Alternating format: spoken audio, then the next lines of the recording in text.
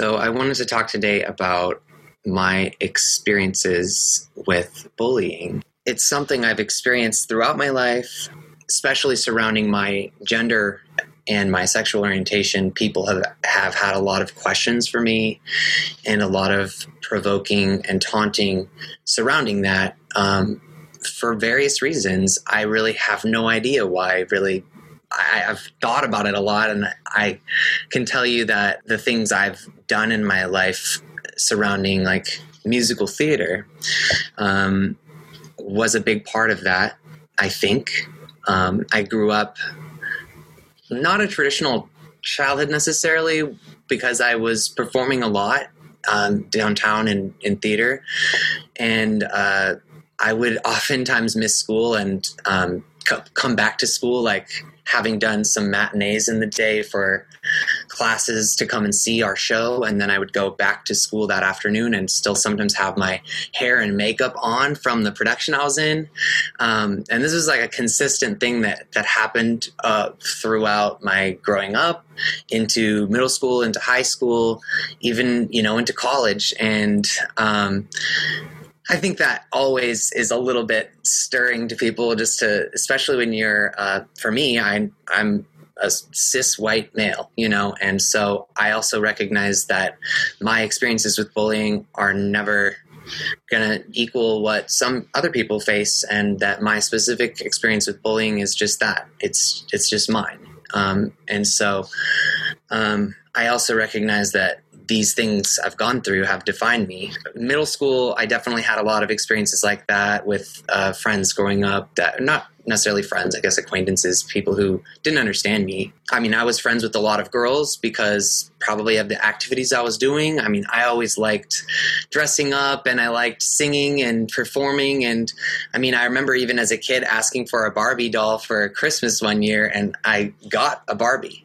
like I'm glad that I had a family that actually was open to that and that gave me the toys that I want. I did get trucks and stuff too, of course, and things like that. But, as far as like what they expected me to be, I didn't feel like there was an expectation of me to become something specific as it meant to, as a boy, in like big ways, at least. I know there were subtle things.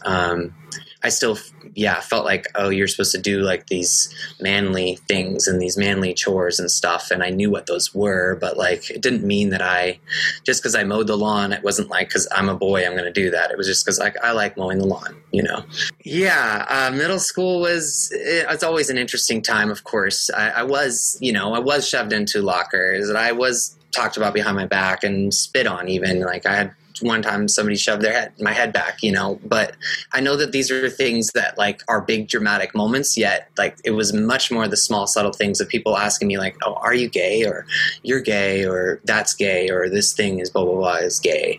And a lot of using that word or variances of that word in a negative way too. Towards me. And I remember having a lot of questions about that. Like, well, if people are saying this to me, does that mean that I am? Maybe I don't know.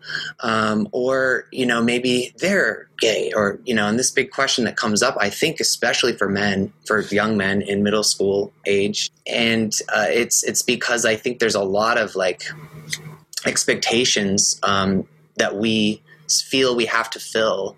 And that also I felt even very lucky to be able to talk about my feelings, but a lot of young guys my age didn't like talk to me about this stuff. I didn't really talk to other boys about it because they didn't know how. I think there's not like an emotional intelligence a lot of times that we're taught. So I'm grateful to have been involved in theater and to be able to think things through in a way that's like multi-dimensional. Yeah. And the sad thing is too that like for a while I just kind of like put up with it and was like, yeah, whatever.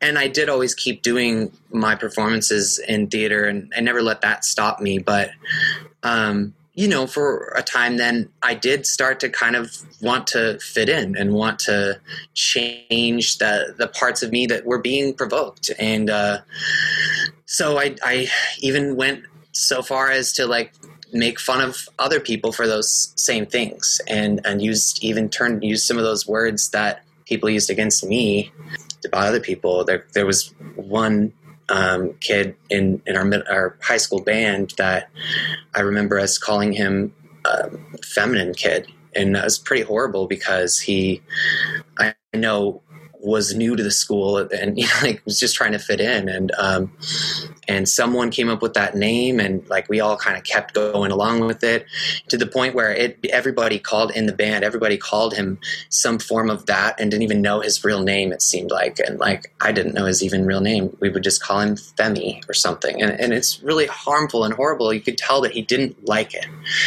and yet we kept doing it because we somehow I somehow felt like I needed to, I don't know, prove that I was better. And it's hard to even admit that was a moment in my life, and certainly not something I'm proud of.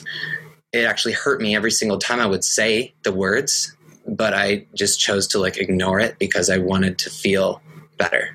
I think I had been carrying with a lot of pain that I never really had dealt with for a while. And so eventually I grew to be able to look at myself and think through who I deeply am and want to be, and recognize that forgiving people for what they said to me, forgiving people for the things they did to me, was the best thing I could do, and really the only thing I could do as well, to be able to move forward and feel a sense of value again.